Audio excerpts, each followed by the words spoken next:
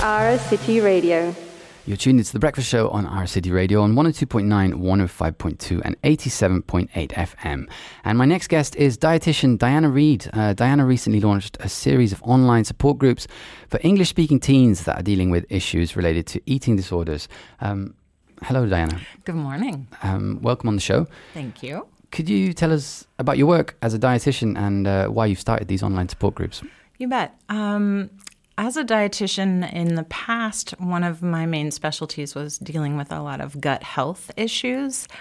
But during the pandemic and since then, I've had a really steady increase in the number of typically adolescents who are dealing with eating disorders such as anorexia, bulimia, binge eating disorder, or what we might call disordered eating, which doesn't quite meet the diagnostic criteria for an eating disorder, but still is affecting somebody's mental and physical health. As far as I know, eating disorders can take very many different forms. I mean, what are the different types of eating disorder? Yeah, well, the main ones probably would be, as I said, anorexia, bulimia, and binge eating disorder. There are a few other kind of variations and flavors on those. Binge eating disorder is probably the most predominant, followed by bulimia, followed by anorexia. But if we looked at kind of the physical and emotional and mental consequences of the eating disorders, I would actually stack rank them completely the opposite. Anorexia being one of the ones that really ravages a body and can be the most stubborn to recover from, followed by bulimia and binge eating disorder. And how common are eating disorders in young people these days? Increasingly more common during and after the pandemic. I brought a few stats here. We saw that the global predominance of eating disorders has more than doubled since the year 2000.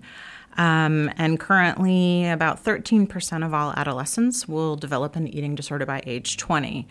But what we also saw during the pandemic is that hospital admissions for eating disorders increased by 48% during the pandemic compared to pre-pandemic timeframes. And then studies also showed that significant increases in eating disorders of all types and all symptoms during the pandemic. So I think we had a confluence of a lot of stress and uncertainty and isolation and kids being stuck at home with families. And so a lot of different things kind of pushed eating disorders to the forefront of mental health discussion and treatment. And what are the reasons usually why eating disorder, I'm sure it's quite different person by person, but what are some of the reasons why an eating disorder might manifest in a young person? Yeah, there's a lot of different factors that we don't entirely know because it'll really depend on the person. Genetics actually do play a significant role in eating disorders, but just having the genes for something doesn't mean that those genes will be expressed. So there are genetic pieces, but then there are certainly environmental pieces that can trigger the genetic pieces. So we might see things like social media playing a role. To be honest, dieting is one of the biggest predictors of an eating disorder. Not everybody that goes on a diet will obviously get an eating disorder, but it is true that for those that are genetically predisposed, the idea of dieting, because when one loses significant amount of weight, that can trigger a lot of other things mentally, emotionally, etc. Go ahead. No, sorry. I was just going to ask. I mean, what are the signs to look for that will let you know that somebody might be developing an eating disorder? Yeah, I think when I talk to parents, I always let them know that they should trust their gut, because if when it comes to adolescence, if you notice a change just in eating habits, eating preferences, being really picky, wanting to only eat quote unquote healthy foods. We might notice things like needing to leave the table to go to the restroom, in the middle of a meal or right after, which could be a sign of purging. We might notice unexpected weight loss, significant social isolation or depression or anxiety, really weird eating habits at the table, like cutting up things in little pieces, moving things around. So just any kind of behavior or physical sign that to, a parent or a school person or a counselor, et cetera, feels really different in the kiddo that's, kind of in front of them, that could be a sign. And I think it's really important to take notice of those. you're starting these online group sessions. Are these sessions going to be open to young people with all types of eating disorders? Yeah, absolutely. Well, all the eating disorders do share some factors. Certainly they differ, but I think the most important piece that they share is eating disorders, as mental health disorders, are also often stigmatized. People feel very isolated. They tend to kind of hide what's happening to them.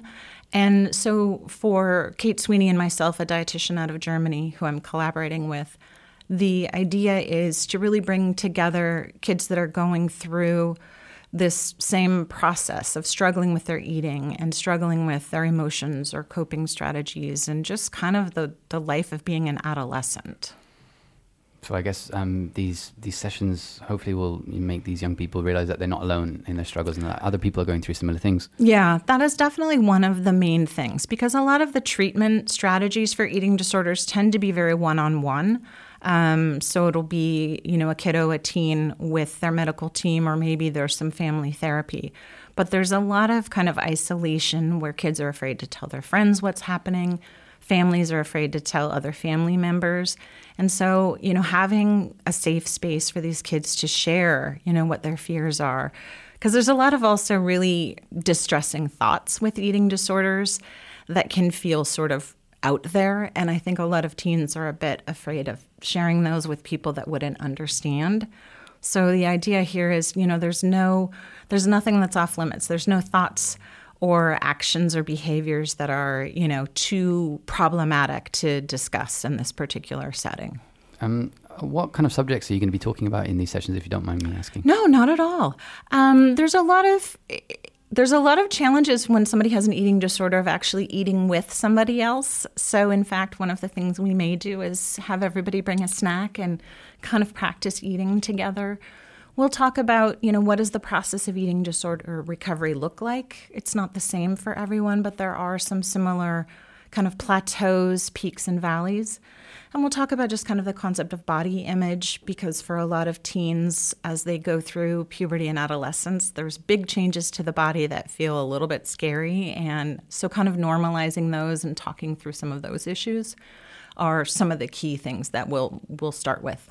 Okay, and when are these sessions taking place? Yeah, so they actually start next week on Wednesday. They're going to be every Wednesday for the next 6 weeks.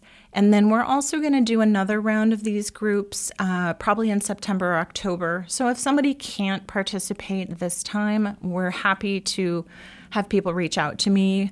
And we've got a little waiting list going, and so we can create some space for a future group as well. So you're still taking registrations for the sessions? Yeah, absolutely. We've still got a couple spaces. So where can people find out more information about them? Yeah, on my website. So I am at theglobaldietitian.com, and I'll spell dietitian because it's the American version versus the British version. So that is DIETITIAN. It's theglobaldietitian.com. And then also I'm on social media at theglobalRD. Okay, excellent. Diana, thank you very much for coming in to talk to me about that. Thank you for having me. It was great to meet you this morning. Yeah, and you've been my last guest on the show, so thank you for doing that as well. It's a great honor, Tom. Lovely to talk to you. You too.